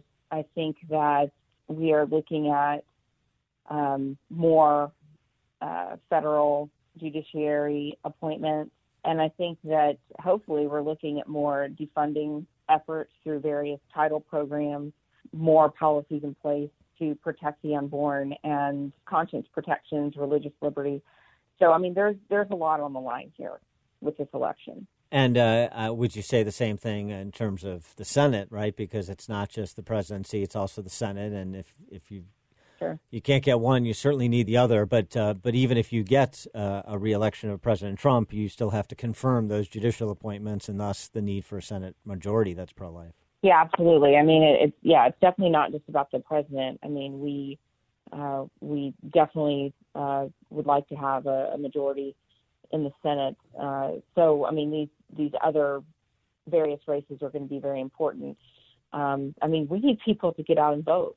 I mean, that was definitely a problem in 2016, and you better believe that the Democratic base, they are rallying their voters, and they will go to any means necessary to get their people to the polls, and we need people out there and voting in November. And you, in your remarks at the convention, flipped the script on the Democrats with respect to charges of racism.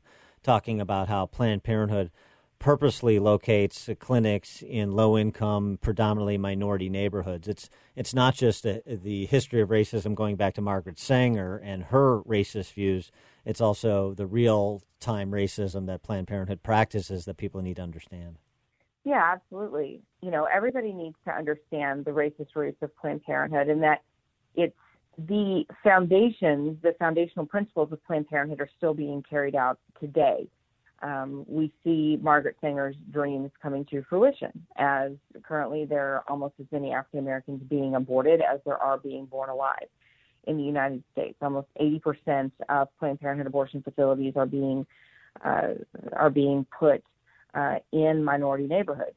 So, this is happening in real time, and it's important that people understand this. She is Abby Johnson, Planned Parenthood director turned pro-life advocate, founder of And Then There Were None Ministry, author of Unplanned, and host of the new podcast Politely Rude, which debuted yesterday, and you can get at Edify, Edifi, Edify, a new podcast app bringing almost every Christian podcast in existence together in a one-stop shop for people's listening pleasure.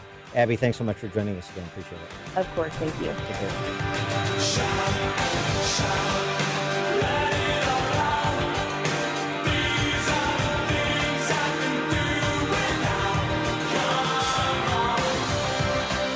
Listen to podcast of the show at danproftshow.com.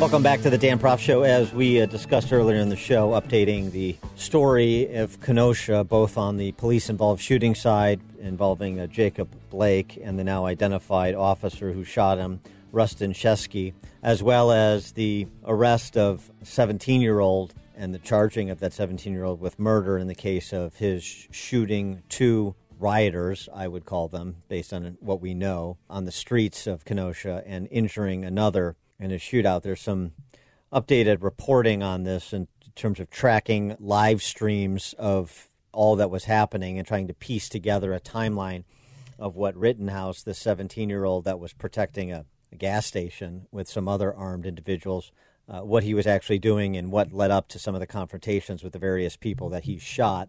We'll get to that. But first, a statement from the Kenosha County District Attorney on the prospect of charging Officer Sheskey or any other Kenosha police officer in the shooting of Jacob Blake, who, by the way, just updating his condition, doctor saying that he may very well walk again, but again, expected to survive and hopefully walk again as well.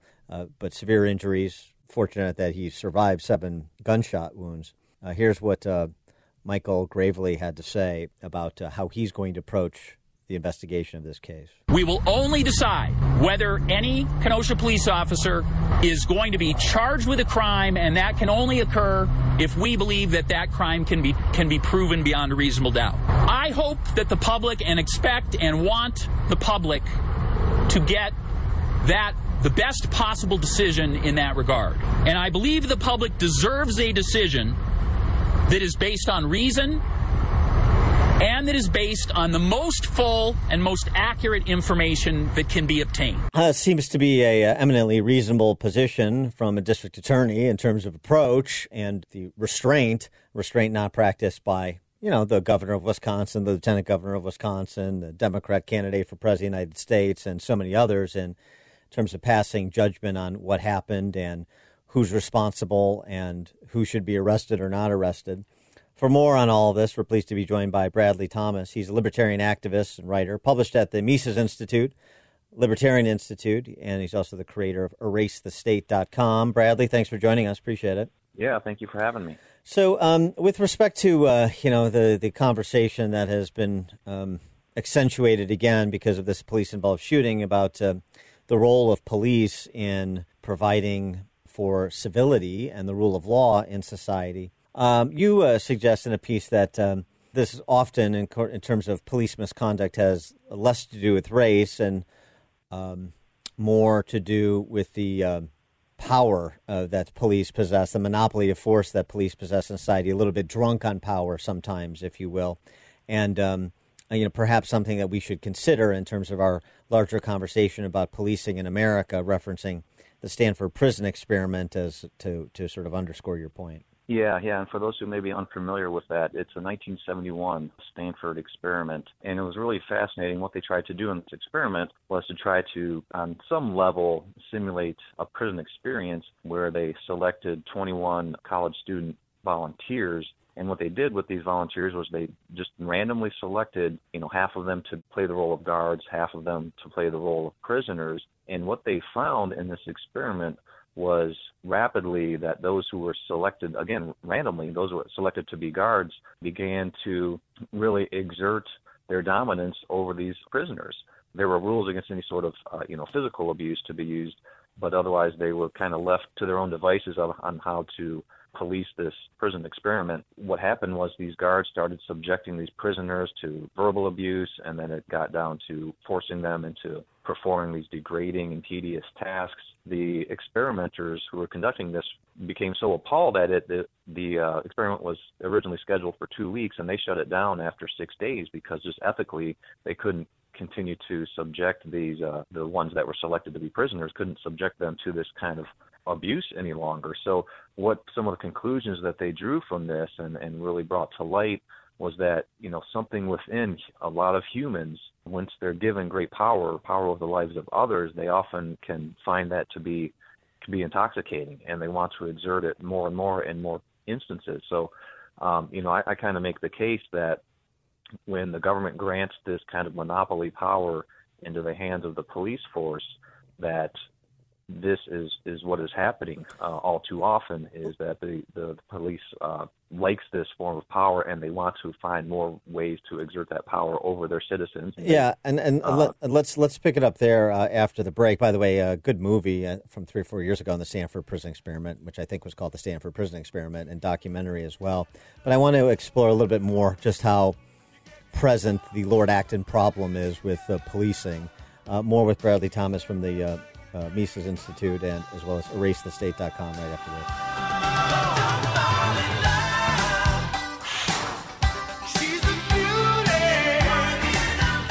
The more you listen, the more you'll know. This is the Dan Proft Show.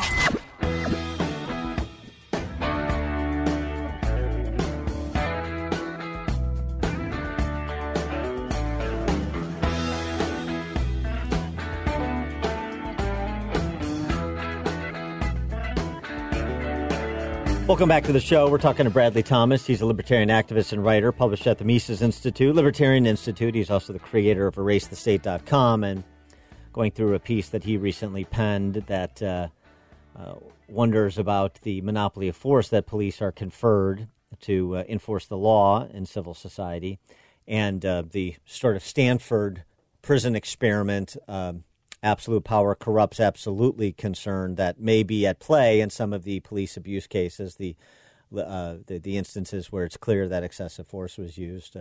One would argue George Floyd, for example, was the case of that.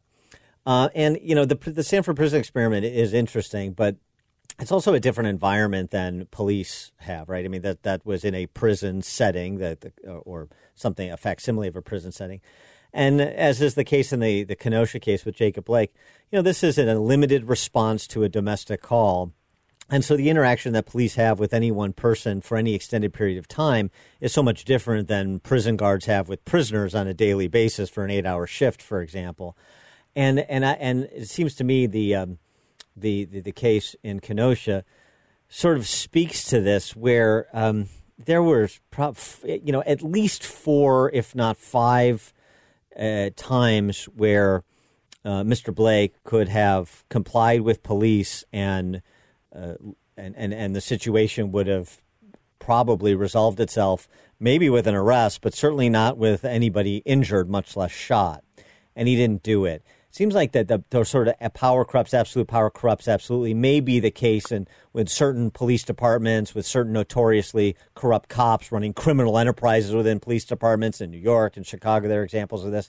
But generally speaking, is that a problem that really is identifiable across 500,000 police officers and tens of millions of interactions with the populace? Yeah, well, I mean, it definitely, that specific case in Kenosha, kind of leaving that aside, I think, you hit on a lot of good points. That there was lots of opportunities to comply and avoid that tragic ending, that situation. But just kind of speaking more generally, I think, and I try to contrast in my piece, I try to contrast this kind of monopoly of security via the government versus what perhaps could arise if there was a market in security, if we privatize the police, where in that case, there's more of an incentive for these folks running the security systems to, really serve their customers or face losing them. Obviously, police departments, if they, there's no competition for them. So there's different incentives in place if we start, trying to envision what a voluntary market what could emerge in a voluntary market for private security forces. One thing too, I think is important to note is just really kind of the overcriminalization that I would argue in society today, with government creating so many laws that affect so many aspects of our life. I mean, if you really go by the letter of the law, it's almost impossible for even just the average citizen to avoid violating some law. 3 felonies a day. So Harvey Silvergate's book, 3 felonies a day, right? Exactly right. So this really dramatically increases the interactions between law enforcement and citizens, which, of course, the more interactions, the more potential for these kind of tragic situations to occur. I wanted to get to another piece that you penned over at the Mises Institute, by the way, which I'm a fan of, even though I don't really consider myself a libertarian, but I do appreciate Mises and Hayek and the Austrian school, and I appreciate it that much more when someone affiliated with the Mises Institute writes a piece like this about the family, because it demonstrates the kind of understanding that around which a consensus needs to be rebuilt, it seems to me. You talk about Black Lives Matter and the section on their website that has been much discussed, including on this show, where they talk about the need to essentially disrupt, which translated means eliminate, the nuclear family structure, which is an impediment to government control. The family is, the church is. These are the things that must be dispatched. I would argue police is they all have the same perspective about police, but talk about why a Marxist organization like Black Lives Matter and Marxists generally seek to dismantle the nuclear family, because I think people have a hard time believing that can't really be their position, or that's just kids saying stuff, when in point of fact, no, it's actually a core tenet of Marxism, and it's a core basis on which a small group of people can subjugate a large group of people. Yeah, and I really kind of dived into depth in trying to explore and understand, why an organization like Black Lives Matter would want to, in their words, disrupt the nuclear family. And I really traced it back to a book I had read a couple of years ago, and I revisited that. Was a book by Friedrich Engels, of course, Karl Marx's longtime collaborator, called The Origin of the Family, Private Property, and the State. And what he did, and you can read the article and get more details about it and how it's traced out. But in there, or what Engels wrote about, was that the creation, if you will, of the institution of private property, private ownership, and the means of production is what gave rise to the modern kind of nuclear family, because men controlled these means of production in primitive times, and that incentivized them to then find a single woman then to reproduce with, so then that the man knows who his heirs are, so then the man can then pass his property down to his heirs. And then in Engels' time, he was, of course, at the time Engels was writing this, at that time he was looking at big factory owners and these, in his eyes, these big rich fat cat capitalists, and their incentive was to keep this nuclear family intact so that they could pass down their ownership in the means of productions down to their heirs. So for them to disrupt the nuclear family, like Black Lives Matter is talking about, these trained Marxists, they believe that to strike at the root of the nuclear family is to then, to do that, you must strike at the capitalist system itself, and replace the private ownership and the means of production with more socialized collectivized ownership. He is Bradley Thomas, libertarian activist and writer, published at the Mises Institute, Libertarian Institute. He's also the creator of EraseTheState.com. Bradley Thomas, thanks for joining us. Appreciate it. Yeah, thank you.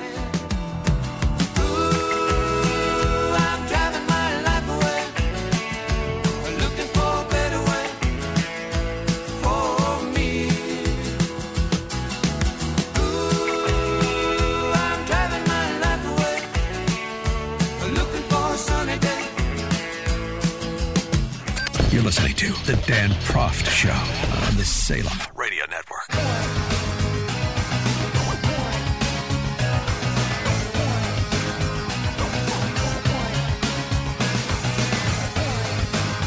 Welcome back to the show. Be remiss if we didn't remark upon some of the last remarks of a political nature from Kellyanne Conway, counselor to the president, his campaign manager in 2016. Conway an opportunity to address those viewing the convention and focused on what President Trump has done to promote women like her. For decades, he has elevated women to senior positions in business and in government. He confides in and consults us, respects our opinions, and insists that we are on equal footing with the men. President Trump helped me shatter a barrier in the world of politics by empowering me to manage his campaign to its successful conclusion. With the help of millions of Americans, our team defied the critics, the naysayers, the conventional wisdom, and we won. For many of us, women's empowerment is not a slogan. It comes not from strangers on social media or sanitized language in a corporate handbook. It comes from the everyday heroes who nurture us, who shape us, and who believe in us. He has stood by me, and he will stand up for you. Fine remarks. I'm not sure that's going to persuade suburban women to move in any substantial way towards closing the 18-point gap that Trump has, according to some recent polling, among women. Now, this is registered voters only, not likely voters, so it carries a little less weight. But clearly, the female deficit that Republicans have struggled with well before President Trump arrived on the scene, and he's struggling with in a pronounced way.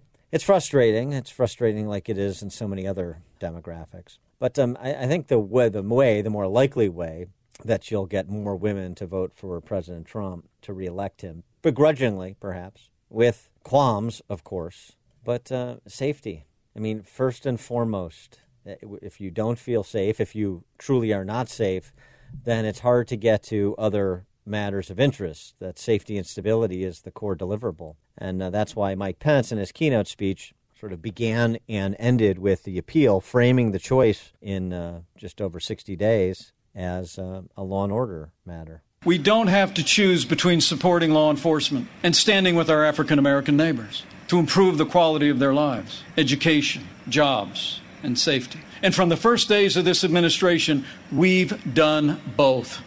And we will keep supporting law enforcement and keep supporting our African American and minority communities across this land for 4 more years. Yes, it is possible to walk and chew gum. When asked whether he'd support cutting funding to law enforcement, Joe Biden replied, yes, absolutely.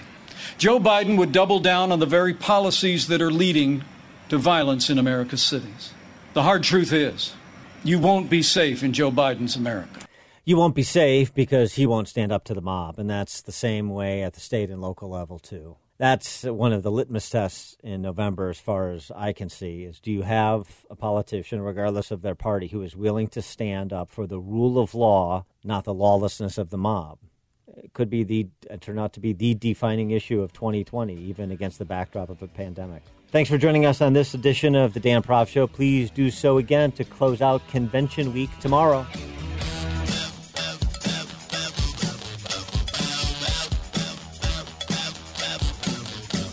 This is The Dan Proft Show.